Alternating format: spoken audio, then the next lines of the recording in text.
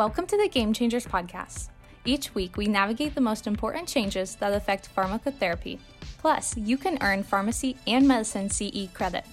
We know you're busy, so let us bring the learning to you. Click on Claim CE credit in the show notes below. Now let's welcome your host, Jeff Wall, as he discusses this week's clinical practice game changers.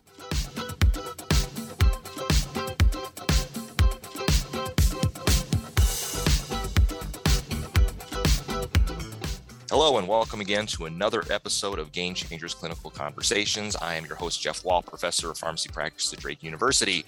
Welcome to the show. We are a podcast where we really try to give listeners, both clinicians of all stripes, we hope, but certainly pharmacists and prescribers, the latest pharmacotherapy information they need that they can really translate to the bedside right away at the highest evidence level, and really making it something that you can use right away. So, the old trope, news you can use. We really do try to do that here at Game Changers in the realm of pharmacotherapy. If you're a new listener, thank you for joining us. If you're a longtime listener, thanks for sticking around. Today, we wanted to talk today about monkeypox because, of course, why have one pandemic when we can have another potential one heading our way? Though so far, I have to admit, from what I've read, thank goodness, it doesn't seem like this will be nearly the issue that COVID has been, which I think we can all breathe the collective sigh of relief about.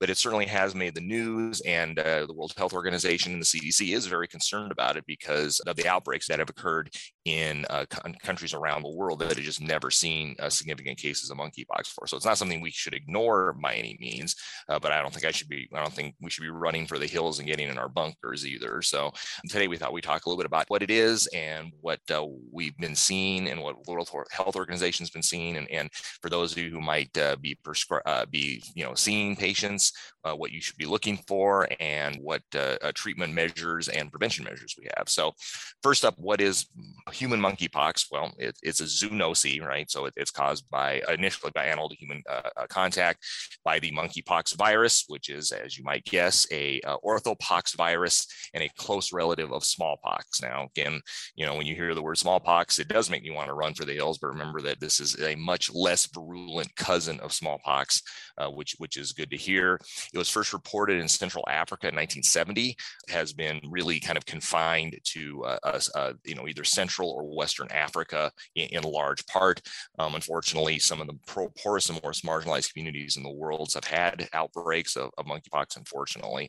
The clinical syndrome is varied, but is usually characterized by a high fever, a pustular type rash, and I was looking at some pictures online of monkeypox infections, and they can be on the hands, on the feet, on the skin, kind of all over the place, lymphadenopathy, and most people do fine with it. They're sick for a few days and then they get better and everything's fine, but there are complications that can occur, and you can get pneumonitis, encephalitis, sight-threatening keratitis, and then of course secondary bacterial infections after the viral infection is gone. So far, almost all the data we have on monkeypox has come from outbreaks that have occurred in Central and Western Africa, and so that's where we get most of our data as far as incidence, prevalence, mortality, stuff like that. And mortality rates are really kind of all over the place. Apparently, they basically just case reports of mortality with outbreaks. It seems like there is two types or two clades of the virus, one in the Congo Basin and one in West Africa, and they both apparently have different mortality rates. The former, the one in the Congo Basin, has had fatality rates ranging from 1 to 10%, which is a pretty wide range in my opinion, whereas the West African clade seems to be the more recent one and has had a mortality rate consistently less than 3%. Interestingly, almost all deaths have been recorded in young children and immunocompromised patients. So again, the mortality in immunocompetent patients seems to be much less. It's again not a disease I'd be interested in getting, but it certainly seems that if you're immunocompetent, that the mortality is quite low. So where did this outbreak come? On the first report of it, WHO really had was on May 13th of this year, where they had now found that a number of countries that don't normally have monkeypox cases had almost simultaneously reported cases of the virus in their countries, and across across the world, though a wide majority of them were in Europe and the United Kingdom, but also in the United States has been reported as well. And the thing that really had, I think, and probably still has epidemiologists kind of scratching their heads is that the cases don't seem to be linked to travel in endemic areas. So as you might imagine, you'd say, oh, okay, well, sure, there's an outbreak because someone went to Central Africa, got monkeypox, came back to their home country, and then it spread from there. They haven't found that spread, so that's been the kind of big question mark that a lot of epidemiologists are looking at. And as you might imagine, I have no doubt WHO and CDC, I'm sure, have teams that are trying to kind of trace this back and trying to figure out what's going on. Interestingly, it seems that the cases that are reported outside of Africa have been primarily with men who have sex with men, and have actually been reported in primary care and sexual health clinics, which again brings to fact another thing that's causing infectious disease experts to kind of scratch their heads is the possibility that monkeypox is a sexually transmitted disease, which had not been previously reported. So there's a lot of head scratching going on for people far smarter than I am trying to figure out what's going on here. But the bottom line is that the WHO notes that the situation is evolving. They expect there will be more cases of monkeypox reported throughout the world. And if you're a pharmacist, you're a provider, it's just something that you should keep in the back of your head. I think before COVID hit, those of you remember the Zika virus outbreak, and when someone had traveled to an endemic area, we were kind of being on the lookout for people who might have Zika virus. This is going to kind of be the same thing. I think that you have to keep in mind that you don't necessarily have to have someone who's traveled to Central Africa who might get this, and if they have symptoms and perhaps meet some of the epidemiologic characteristics, monkeypox is going to have to be in the back of your head. And I can tell you, working with physicians now for 30 years, that I suspect that if you talk to the average primary care physician, monkeypox was probably not going to be in the differential of someone who hadn't traveled outside the United States and it appeared in a clinic with fever, rash, and lymphadenopathy. So it's just something we're going to have to kind of keep in the back of our heads.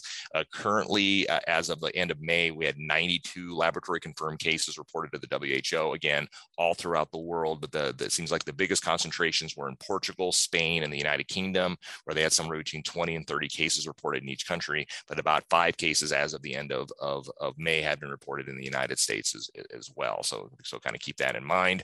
How is monkeypox transmitted? It's transmitted from one person to another by close contact with the lesions, and of course that's true for all pox viruses, body fluids, respiratory droplets, so someone who coughs on you and stuff like that, and then contaminated materials such as bedding, because if you don't clean bedding and someone has the lesions, they can actually leave some of the infected material there. Incubation period is 6 to 13 days, so a little bit longer than we see with a lot of other viral infections, but can range up to 21 days as a matter of fact. So, again, and kind of the delayed incubation period, of course, may make it a little more difficult to do contact tracing, et cetera, et cetera. So as I mentioned, that when they've looked at outbreaks in Africa, the majority of them have been self-limiting. So again, I think that's some good news to hear. But children, pregnant women, and patients who are immunocompromised in Africa, particularly patients with HIV, have seen to have some of the more severe complications associated with this. So World Health Organization basically says that if you're a primary care provider, or really any provider, and I would say this includes pharmacists too, if someone comes into your pharmacy asking questions, you should keep monkeypox in the back of your head. And if someone has kind of the standard kind of pustular lesions, and again, this isn't going to be a maculopapular rash or anything like that, you can certainly go online and see some of the pictures of monkeypox rash that's kind of pustular in nature, and then they either have headache, fever, swollen lymph nodes, muscle and body aches, back pain, and weakness. Those are the things that World Health Organization says those are some of the common symptoms that are reported with monkeypox infection. Now, I can hear the providers saying, well, none of that's very specific except perhaps for the pustular lesions. And you're right. As always with viral infections, coming down on a diagnosis is always challenging. But I think this is just like we had with Zika virus, is something that we're really going to have to kind of think about now, which is something, like I said, we had never really done before. So, so that's for the providers. Now the question becomes, Are we kind of where we were with COVID, 2 years ago, where, we're going to have people scrambling to come up with a new vaccine and stuff like that? And the good news, again, another piece of good news about this is that we don't have to. Historically, smallpox vaccinations have been very protective against monkeypox. And of course, we do have a stockpile of smallpox vaccine. It's been more for biological warfare, because smallpox was wiped out as actually one of the first diseases to be completely eradicated from humans. Which is that's a kind of great story if you want to dig into that in and of itself. But there is a stockpile of smallpox vaccines. Older patients, patients who are in their 70s, 80s, or have grown up in other countries, may well have already been vaccinated against smallpox and may have protection against monkeypox as well. As you might imagine, the duration of protection is unknown, but that's something to kind of keep in mind. There are a couple of treatments that are being looked at for acute monkeypox infection. One specific treatment is called tecovirimat, and it was actually approved in 2022, so earlier this year, but it's not widely available. There's also some other being studied antivirals and stuff like that. So that's kind of a 30,000 foot view. So now the question comes up, what do we have on patients who've been in this outbreak from other countries? Do we have any data on treatment on these patients, et cetera, et cetera? And the fact is, yeah, we do. Hot off the press is a paper that was published, and we'll have the link in the show notes, basically looking at patients who've been treated in the UK from 2018 to 2021. So some of these patients were part of outbreaks from other countries and had transmitted it there. But this may give us a clue or kind of a window on what we might see in these patients and how treatment would go with them. And we're going to talk about that. But again, so far from what I've read, it seems like the good news is that this is a usually self-limited infection. We already have vaccines in place that if we needed to, we could start using. And there is already some treatments, though we're going to talk about how well they work. The problem, of course, with studying this is randomized controlled trials are going to be kind of out of the question, at least now, because there's so few people who get it. And so, it would be almost impossible to do randomized controlled trial data. So when we take a look at what would we see in patients who presented with monkeypox, and what would treatment, kind of take a look like basically in these patients. And a really hot off the press paper just published a couple of weeks ago from the UK tries to answer that question. So it talks about 7 patients in the United Kingdom from 2018 to 2021 who had developed an acute monkeypox infection, and what did they basically look at. And so taking a look at these 7 patients, again, this is from 2018 to 2021. These patients were mostly in Liverpool, interestingly, though a couple in London. Age range was in kind of 30s to 40s was almost all of these patients. The one patient was under the age of 2. It was evenly split between males and females. And the country of acquisition, again, mostly was Central Africa, though again, some was UK transmission as well. None of the patients except one had a previous smallpox vaccination. All of them were negative for HIV, hepatitis B and C. All of them had complained of 2 to 4 days of a prodrome of fevers and night sweats or fevers and groin swelling. So that was pretty common among them.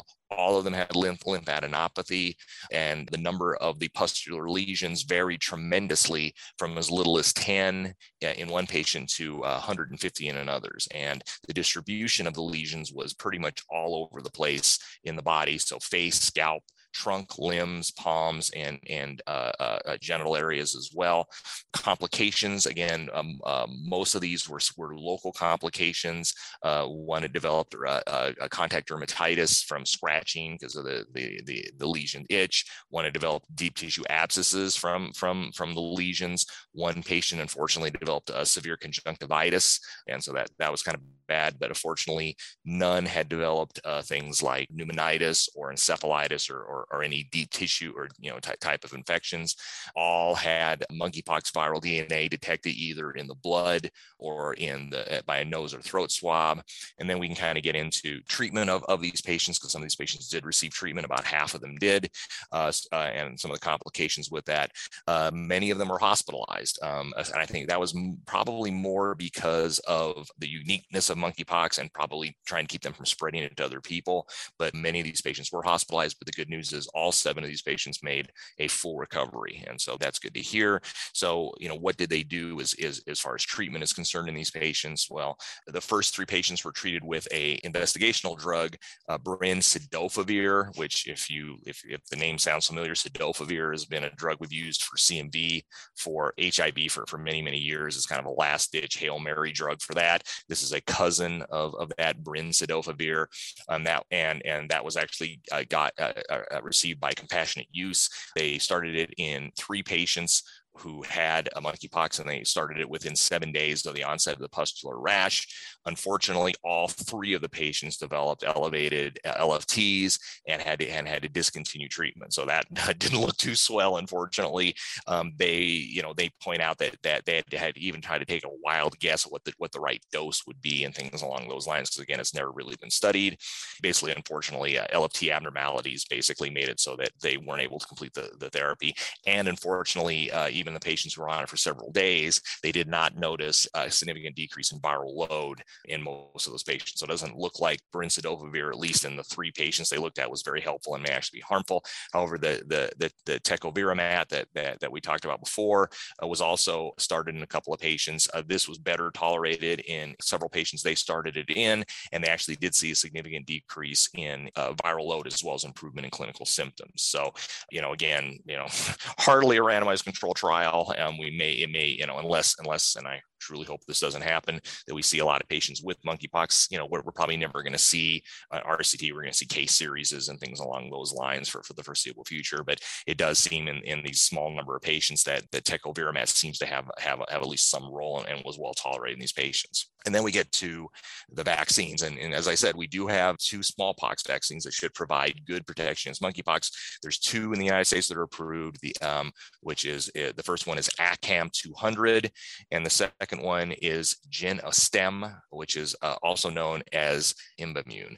And they are actually FDA approved in the United States to prevent smallpox. So again, ACAM 200 and Imvamune are the 2. And currently, of course, since smallpox is theoretically eradicated from the earth, ACIP does not recommend that everybody gets the smallpox vaccine, and really recommended currently only in patients whose jobs may expose them to pox viruses. And so it really is kind of an occupational thing. But it is worth noting that we do actually have 2 vaccines that are ready to go.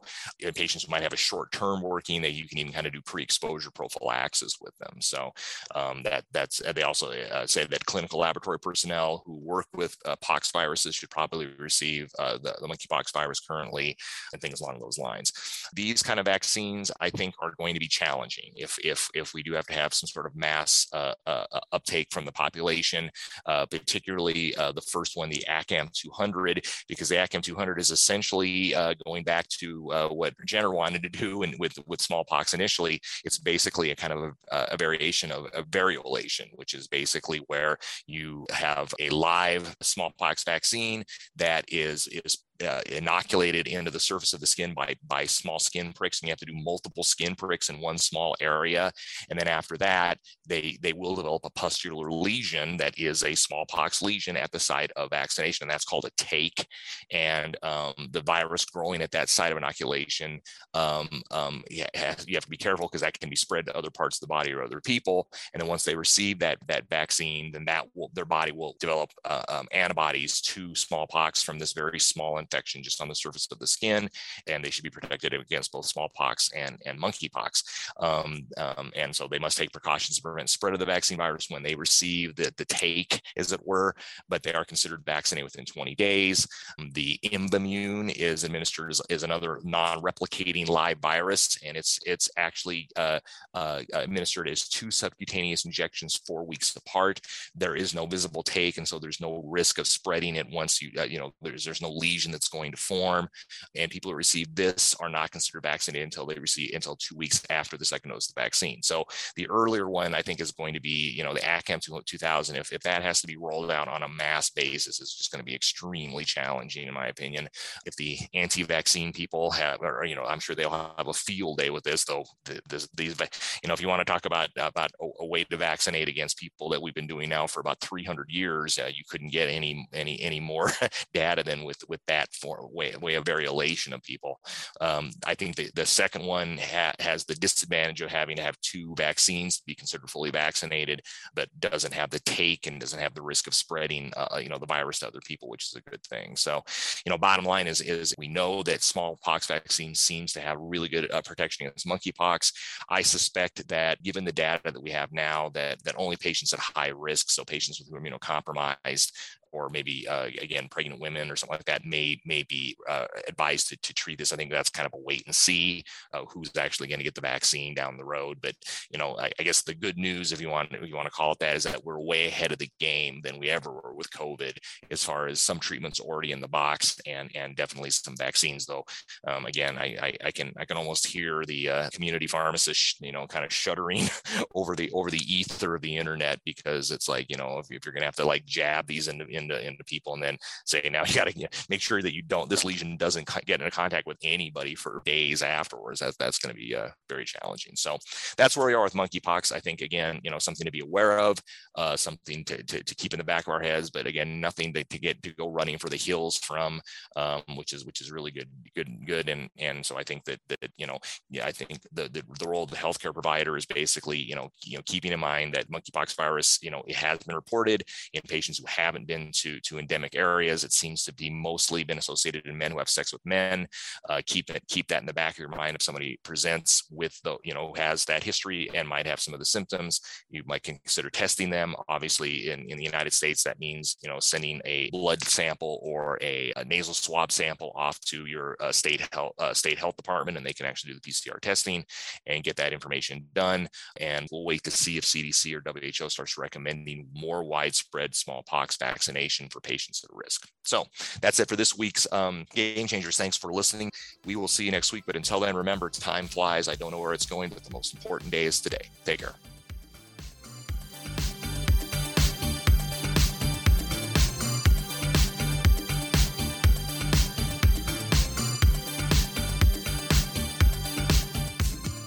Thanks for listening then. Claim your CE credit by clicking on the link in the show notes. And check out CE Impact's other education at ceimpact.com, where we curate the most important information in pharmacy and medicine to deliver straight to you. Join today to connect your learning to practice.